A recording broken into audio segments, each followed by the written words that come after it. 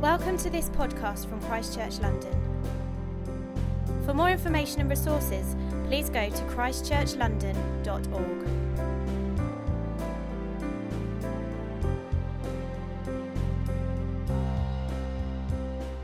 It's John 15, verses 1 to 17. I am the true vine, and my Father is the gardener. He cuts off every branch in me that bears no fruit, while every branch that does bear fruit he prunes, so that it will be even more fruitful. You are already clean because of the word I have spoken to you. Remain in me as I also remain in you. No branch can bear fruit by itself, it must remain in the vine. Neither can you bear fruit unless you remain in me. I am the vine, you are the branches. If you remain in me and I in you, you will bear much fruit. Apart from me, you can do nothing. If you do not remain in me, you are like a branch that is thrown away and withers. Such branches are picked up, thrown into the fire, and burned. If you remain in me and my words remain in you, ask whatever you wish, and it will be done for you. This is to my Father's glory that you bear much fruit, showing yourselves to be my disciples. As the Father has loved me, so have I loved you. Now remain in my love. If you keep my commands, you will remain in my love, just as I have kept my Father's commands and remain in his love. I have told you this so that my joy may be in you and that your joy may be complete. My command is this: love each other as I have loved you. Greater love has no one than this, to lay down one's life for one's friends. You are my friends if you do what I command. I no longer call you servants because a servant does not know his master's business. Instead, I have called you friends, for everything that I learned from my Father I have made known to you. You did not choose me, but I chose you and appointed you so that you might go and bear fruit, fruit that will last, and so that whatever you ask in my name, the Father will give you. This is my command: love each other. Please welcome the delightful David Stroud as he comes to speak to us. Thank you. Thank you very much. Thank you, Elise. Elise has just finished being my EA. She's wonderfully supported me these last couple of years, so she obviously feels a freedom now to describe me in different ways. Thank you, Elise, very much. I hope you've all had a good week. I have had an interesting week. It's actually been a week of conferences for me. So Monday and Tuesday, I was at the HTB Leadership Conference, which means that I can report that the Royal Albert Hall was packed to the gunnels with worshipping people who follow Jesus Christ. It was an absolutely wonderful event, and it was streamed to Mexico City, South California, and 2 or 3 other international locations, Kuala Lumpur, Malaysia, and a number of other places as well. So I can report that spiritual renewal, which is important to us all. We think it's one of the keys to an abundant life, a life full of all the good things that God gives, that spiritual renewal is going on apace. It was 2 really super days. One of the highlights was an American lawyer by the name of Bryan Stevenson, who spoke on his involvement in the criminal justice system in the States. And we have challenges in our criminal justice system. They really do have challenges. And he talked about how his involvement has led to 125 people who were facing the death sentence, who've been reprieved as their sentences are looked at, and it was decided they were either unsound or that these guys were actually innocent. So if you happen to download any of the talks in the coming weeks, I would really encourage you to do that one. When I looked down at the Royal Albert Hall and saw everyone worshipping, I knew spiritual renewal was going on apace. Hearing Bryan Stevenson, I'm thinking, that is just the sort of thing the church should be doing. Social renewal was going on apace. And then having finished at the HTB Leadership Conference, I got on a plane and I went to New York to go to another conference.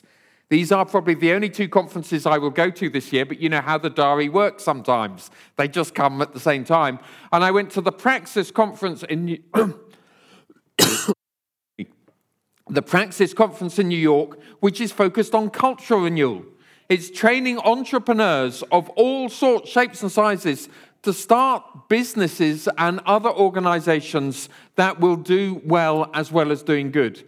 And ironically, the highlight, I think, or one of the highlights of that time, apart from seeing our good friend Andy Crouch, who's part of the Praxis team, was to meet a Londoner from Mitcham.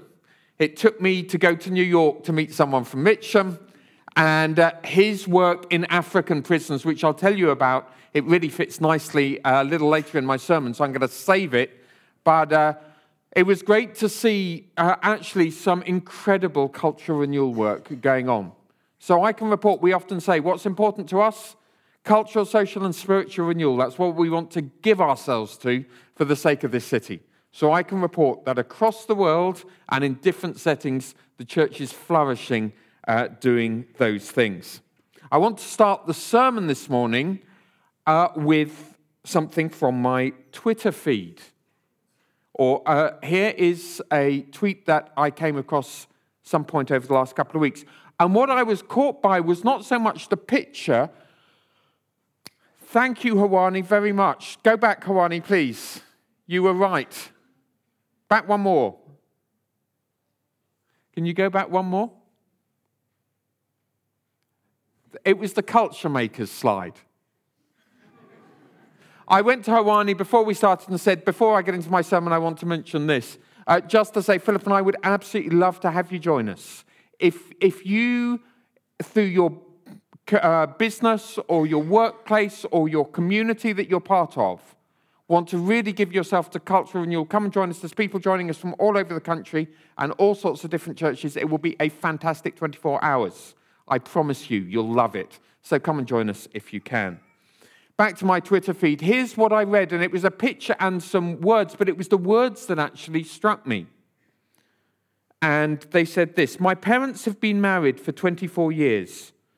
My mum is in the final stages of young onset dementia, diagnosed 5 years ago at the age of 53. My dad cares for her full time. She doesn't always remember his name, but she knows she is safe with him. If that's not true love, I don't know what is. And there's the picture. And I can tell actually by the sense in the room that you are moved by this just as I was moved by this. And I think for me what I was moved by, and I read some more, so this is Stan and Phyllis, and Stan gave up his job and got a new job from which he could work from home so he could care for Phyllis full time. What I was struck by was the sacrifice and love that Stan demonstrates. I mean, it's one thing to love someone in the spotlight. It's another thing to love someone at home every day when it probably feels like you're alone in the world and there's no applause from anybody. It's easier to love someone if they love you back. But when some days they don't even know who you are, more challenging, isn't it? So I read their story and I was very moved by it.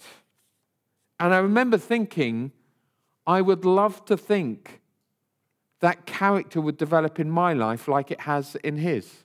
I trust I won't find myself in the same situation that he is, but nonetheless, I hope that if you met Stan, you would say there is something very beautiful about the way that man is living. And I think we'd all love it if we felt that other people at some point in our future said, wow, have you seen the way he or she lives? That's really beautiful. It's character. I was struck, and if you like, that's a very personal, invisible example, but one that could fall to any of us to work out. I was struck also at the leadership conference I was at the first half of the week by John Maxwell. He is the leading leadership guru in the States. He speaks to thousands. His books go round the world. He's like the opposite, the antithesis of that example in a way. But do you know the advice that he gave to everyone if they wanted to be a leader? He said, ask yourself 2 questions at the beginning of every day. Firstly, how can I show the people I meet today love? Secondly, how can I add value to their lives? He said, if you want to be a leader, start out with those 2 questions every day. Live that way, you will be a leader. What was he really saying? He was saying character matters. Now, in the reading that we had today, Jesus took the picture of a vine and fruit. And he said that if we are connected to the vine, he said, I am the vine, we're the branches. He said, if you're connected to the vine, you will bear fruit. One of the things he's talking about is character. Now, what I liked about this was the promise inherent in it. If you abide, you will develop good character. I think that's good news. Your family and friends think that is particularly good news. That you would develop character, maybe character like Stan's, character like the sort that John Maxwell was exhorting us to. And interestingly, the vine, the analogy, the metaphor that Jesus picks, don't think lush French vineyard, think arid, desert-like conditions of the Middle East. In other words, Jesus is saying, regardless of your context, and whatever your current situation is like, and however hard it is, then if you will be connected to God's life, then you will bear fruit, and your character will be molded in very good ways. And that's one of the things that fruit is, but it's not the only thing. The other thing that fruit is contribution. It's making a contribution. Now, Q, if you like, for all sorts of amazing, world-changing stories that about 0.5 of 1% of the population ever do. No, I think all of us get to make a contribution. All of us get to make it. In your life, as it is right now. It was more than 25 years ago now that Philip and I decided to start a family. And we were actually out of the country at the time, and I remember Philippa saying to me, I can only think of one person in the world, other than us, who I would want to have help us with our children. And she named a lovely lady in the church that we were leading and pastoring at the time who had raised her family already. I was like, great, one person. How's that going to work out? And to our amazement, when we got back to the UK, this lady, her name's Anne, she was actually one of the founding members of Christ Church London as well. Anne came to Philippa and she said, you know, whilst you were away, I was praying for you. And she said, I felt that on your return, I should say to you that if you're ever thinking of having a family, I'd really like to help you care for the children. So that was one of those days where, you know, that's like, God is alive. Of course, we were thrilled. But it led to, for Anne, day after day, for 7 years, whilst we had children at home, 5 years maybe, for 7 years, Anne came in every morning, Monday through Friday, and helped Philippa care for children. We had 3 under 2 at one point in time, because we had twins. It was busy. Philippa was grateful for the help, but not only was she grateful for the help, but I know that Philippa has said to me from time to time, Anne helped keep me sane during those years. She helped teach me things about being a mother and playing with my children. She was a great friend and provided a wonderful sense of company. And on occasions, too, she was able to release me to do ministry, knowing my children were well cared for. Now, we experienced the fruit that Anne had by the contribution that she made. Because Anne is deeply ingrained in the vine, in the life of God. Now, the promise here is, if you are engaged in the vine, in the life of God, you will bear fruit. Your fruit could be character, will be character, and it will also be contribution. Let me just give you one other example of the contribution that happens as we get into the life of God. And often it's not the contribution we would expect. The man from Mitcham that I mentioned, who I met in New York this week, his name is Alexander McLean. At 18, he is in Uganda, where he is in a hospital there and comes across a very, very sick man lying on the floor with no care being given to him.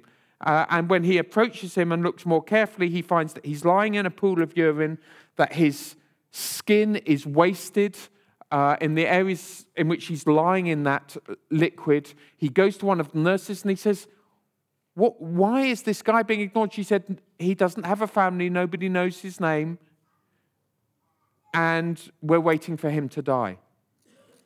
You can imagine Alexander's heart was broken, and he went from hospitals and found himself in prisons on the outside, if you know what I mean. He then came back to the UK. He trained as a lawyer, and over the last 10 years or so, he's spent countless days, hours and days in Ugandan and Kenyan prisons. And he started training those in the prison as lawyers.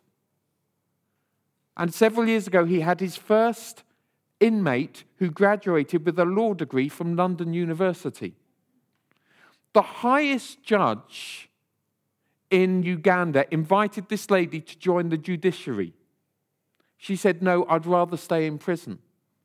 Because here I can start a law school and train others to be lawyers, and then we can start a law firm in order to advocate on behalf of many who are here who shouldn't be here. I've not got time to tell you about the legal system there and many of the flaws within it, but there is fruit all over the place. And incidentally, I've asked Alexander whether he'll come and speak at our Everything conference this autumn. I'm hoping he'll say yes, he'll be an absolute treat for us. But there is fruit all over the place. Now, I use those examples deliberately. So I use the example of Anne, I use the example of Stan, who is hidden privately, and John Maxwell, who's very public. I use the examples of Anne, who just came in and cared for our children every day for 7 years, and Alexander. Because I want you to know that wherever you live your life, whether you live it in private or whether you live it in public, there is fruitfulness for you if you stay in the vine. If you stay in the life of God and draw from the life of God, the promise from this passage is that you will develop character and that you will develop contribution. And what I want to look at in the few minutes that we have is how does that happen? How do we develop character? Now, this is a really, really important subject because everyone realizes at the moment that there's a need for character in life, and particularly in public leadership. The three of the men with potential for the most power in the world because of nuclear weapons, Donald Trump, Putin, and Kim Jong-un, I mean, none of them, if you look back over years, you say character probably hasn't been too strong on the list. Is that fair? We feel insecure in this world right now because some of the most powerful are also some of those who portray most publicly weakness in terms of character. I'm not trying to have a shot at anyone. But nonetheless, power and weak character, you sort of feel. And we could go through all the scandals of the latest years, with Me Too as the latest. But they've all revealed character weakness. So I'm reading a book this week by an Oxford professor who's talking about all the opportunities and challenges we face in the world right now. And towards the back of the book, towards the end of the book, he has this whole section on virtue and character. So when I see it in the index, I skip ahead. Oh, that'll be interesting. Because he says the risks and challenges we face globally at this minute really require character. And then I read the section and he has nothing to say. He's like, I know we need it, but his only application is we must be transparent when we come to sharing data. So this subject, the need for character, and Jesus' explanation here really matters. I mean, it always matters, but it really matters right now. And I think everyone is interested. How do I develop what Jesus calls here fruit? How do I develop character and positive, good contribution? And Jesus' answer is twofold. Firstly, he says, be in the vine, draw from the life of God. Now, 2 questions for you. Firstly, do you know what it is to draw from the life of God? Is that something on your experience? Have you done that? Have you at any point made a positive, deliberate, conscious, intentional decision to, if you like, draw into the vine, to say, God, I want your life. I want to be available to you. I thank you for your love, your goodness, your forgiveness. I need that life. I submit my life to you. Have you done that? There is no single more important decision than you could possibly make during your life, your 70 years and 10, or however long you prove to live, than that decision. And I want to encourage you not just to defer that, but make that the most important thing to work out in your life and to come to a point and make that decision. We'll have an opportunity this morning for anyone who wants to just say, yes, I need the life of God. I want to develop character. I want to contribute. I need God's life to do it. So the first thing Jesus says is you've got to be attached to the vine, to the life of God. The second thing, the second question, for those of you that would answer yes, is are you making the most of it? Are you drawing from that life? We're going to come back to that. It's one thing to say I'm attached, it's another thing to say I'm attached, but I'm rather dry and lifeless at this point in time. So the first thing Jesus says is be in the vine. The second thing he says is watch out, because the way that I bring more life for all of us is through pruning. Now, this is one of the biggest disappointments in life. If you go to business school, if you do an MBA, you will be told the task with any company you run is to get that graph going up and to the right. What that means is always growing in profit and numbers of employees and products. And the most successful companies in this world are lauded, yes, it's up and to the right. And just suddenly you find actually life is not like that. And even individually, we're told, oh, your job just be more and more and more successful. I would say nobody's life is more and more successful. They may become more and more famous or something of that sort, but if you look underneath, all of us go through periods of fruitfulness and periods of pruning. And pruning, of course, is this idea. Think of a rose bush full of, in full bloom in summer. And you look at it and you think, that looks fantastic. And then the reality is, but if it's to look fantastic next year, all of that growth has to be cut back in the autumn. It's not that it looks fantastic, let's leave it, and it will be even more fantastic next year. Rather, that's fantastic, so let's cut it all back. Now, what Jesus is saying here is your and my life work in exactly the same way. You may say, I'm in full bloom right now. I'm doing great. My life's really working. There's fruitfulness everywhere. Now, if so, I want to say to you, enjoy it. Love every moment of it, because pruning is coming. For those of you that are aware of a sense of pruning, and we'll go through and look at some of the marks of what it looks like to be pruned in a moment. But for those of you that are knowing pruning at the moment, what I have to say to you is don't worry, it won't last forever. New fruitfulness is coming. Now, of course, this applies to us individually, but it also applies to us as a church family. And this metaphor, actually, the vine, was one that Jesus draws from the Old Testament, where it talks about the people of God. When he says, I'm the true vine, he's not just saying me individually, he's saying, I am now the beginning of a whole new family. So it's actually a corporate metaphor. So actually, for us too, as a family, we should be developing character together. So when people come in, they should say, these people love one another. Well, how do you know? You've only just come in. No, you can feel love. Can't you? We've all done that. You've gone into a place and you thought, this is different. You may even go into an extended family. You think, oh, wow. They love one another. Doesn't mean they're perfect. Doesn't mean they don't fight from time to time. But there's love. Now, from time to time, the Lord will prune this family so that there's more love here. Do you know the best thing for me about the venue that we were in last Sunday? We were not here last Sunday, bank holiday, and we couldn't get this venue, so we went down to the Crowne Plaza, which is smaller. Do you know the best thing for me about it? It was that I got to meet so many people who I don't normally get to meet here. It's just, this is a big venue. It's easy to not bump into people. And I want to encourage us. We'll get to it, but I'm sort of slightly ahead of myself now. I want to encourage us to love one another, to do more and more, to be a family together. So this applies to us individually. It also applies to us as a family, as a service together. So, what does pruning look like? Let me just share one other story from this week. And for me, this was maybe the highlight of the week. On Tuesday morning, I heard a survivor of the Rwandan genocide. First name was Immaculée. 1994, a whole people wiped out.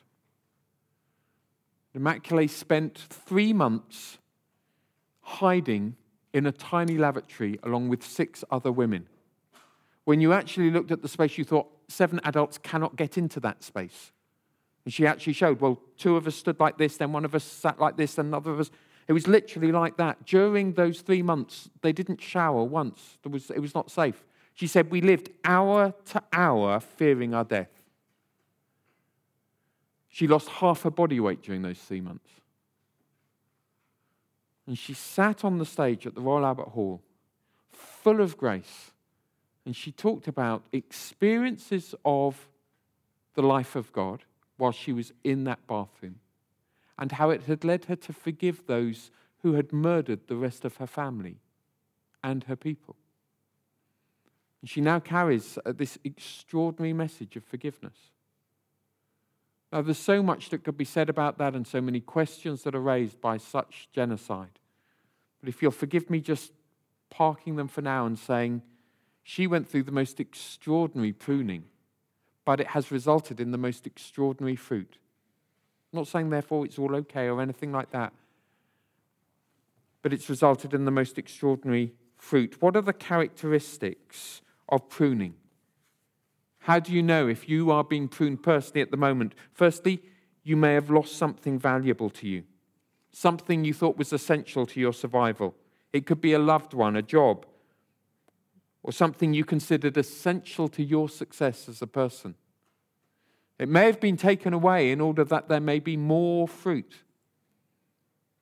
It may be that you no longer sense the life and presence of God in the way that you did. It's interesting that in verse 3 of this passage, Jesus is keen to say to the disciples, you are clean. In other words, pruning doesn't equal punishment. I'm not pruning you because I'm cross with you. I'm pruning you because I love you and I want to bring more growth. But the reality is that sometimes God does withdraw his hand.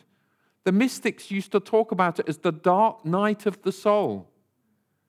Times when I would pray and the ceiling felt like it was the only other presence in the room. Times when I would worship and I felt like I'm just singing the words. Times when I came to church and wondered whether it was worth it. The dark night of the soul. And there are times where we are taken through that sort of thing, and our hearts are tested, and our motives examined, and gold is formed in our lives as a result. Sometimes we lose something valuable. It's a sign of pruning. We no longer sense God's presence. It can be a sign of pruning. You feel that you cannot cope with your current circumstances. You feel out of your depth. Jesus promises, Paul writes, and he says, God will never put you in a situation beyond your ability to stand it. And so it takes us to God again. Sometimes we are humbled. I don't know whether you've ever experienced this. Through the revealing of a weakness, the making of a stupid mistake, or even the revealing publicly of a vulnerability or sin. I remember listening to a talk many years ago from one of the most successful Christian leaders in another part of the world on how God keeps us humble. And he said, you will always make stupid mistakes from time to time. It's one of those things. We are humbled. At times we're made to wait for something that is very important to us. And in this instant world, waiting is a characteristic that we are no longer familiar with. And God allows periods of waiting that we would be made beautiful. So what's the point? What's the point of pruning? Well, the point is fruit, but let me just make a few other comments. I want to come into land shortly because I want us to have time to linger over communion and draw on the life of God. The first point of pruning is to remember you cannot do all this by yourself. You cannot develop the character that you would like, and you cannot develop the contribution that you would like just by yourself. It's like this passage, Jesus keeps trying to emphasize this. No branch can bear fruit by itself. It must remain in the vine. You cannot bear fruit unless you remain in me. Now, when things are going well, it's very easy to think, I know this is God, but there is just a little bit about it, which is me. Is this just my experience? You know, I know it's going well, and I know this is God's grace, but it wouldn't be happening if it was somebody else. You know, it's deceitful rubbish. It's rubbish. Not by might, nor by power, but by my Spirit, murmured quietly, says the Lord. And so he teaches us then to learn to abide. And this is when we're lacking, when we're being pruned, the temptation is work harder, do more, try to contribute faster. No, it's what Jesus is saying here is, no, don't do that. That will come if you do the right things, which is abide. Draw into me.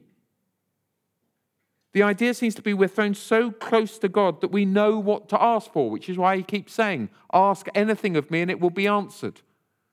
Because I'm learning to abide. I'm learning to pray. Pray.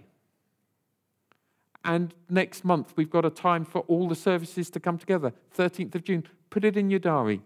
Knock out everything else. Apologize to others who you were scheduled to be with. And pray with us that evening.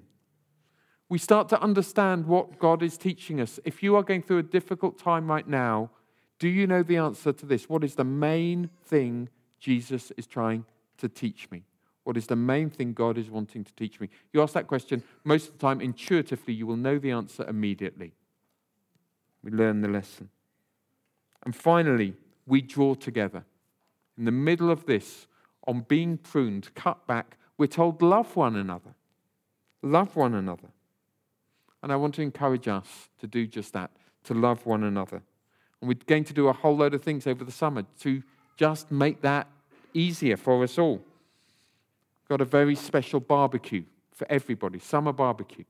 Sam and Nikki Kay have kindly said that we've got plenty of space. They'd love to host us on a Saturday afternoon. More details, all the details will come. But over the summer, we've also got lots of other things planned. Joe Wells is going to host an evening for the ladies, drinks and nibbles. We will have World Cup football. One of the England matches is straight after a Sunday service. Some of you will hate me for even mentioning this. Others of you will love me. That's what leadership's all about. But you will have an option, if you want, to join us to watch England win. So we'll do World Cup football. We've got an evening of drinks on the roof of the National Theatre. We've got a families afternoon at Hyde Park for everybody, but especially for those to bring little children, a canal walk starting in Little Venice, August of picnics by St. Paul's after the service. In September, we're going to have a week where we cancel Connect groups and we have a week of dinner parties. What is not to like about such things? So we're going to do a whole load of things during the summer in order to give us opportunities to take this seriously. We've given away lots of people. We've started lots of services from here. We're aware of loss. So what do? We draw in, love one another, love one another, seek God. Maybe the band can come back, please. Seek God together, and the life starts to come, and then we will bear new fruit as a result. Can the band come back, please? So, my encouragement to us all. My encouragement is firstly this: God's intention for each of us is that we develop character and that we develop contributive power. That those two things will happen in our lives as we draw into the love of God, as we stay close to Him, and as we allow Him to prune us from time to time, taking things away that we would bear more fruit. Let's stand together, shall we?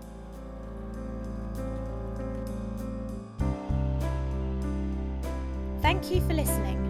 For more information or for further podcasts and downloads, please visit christchurchlondon.org.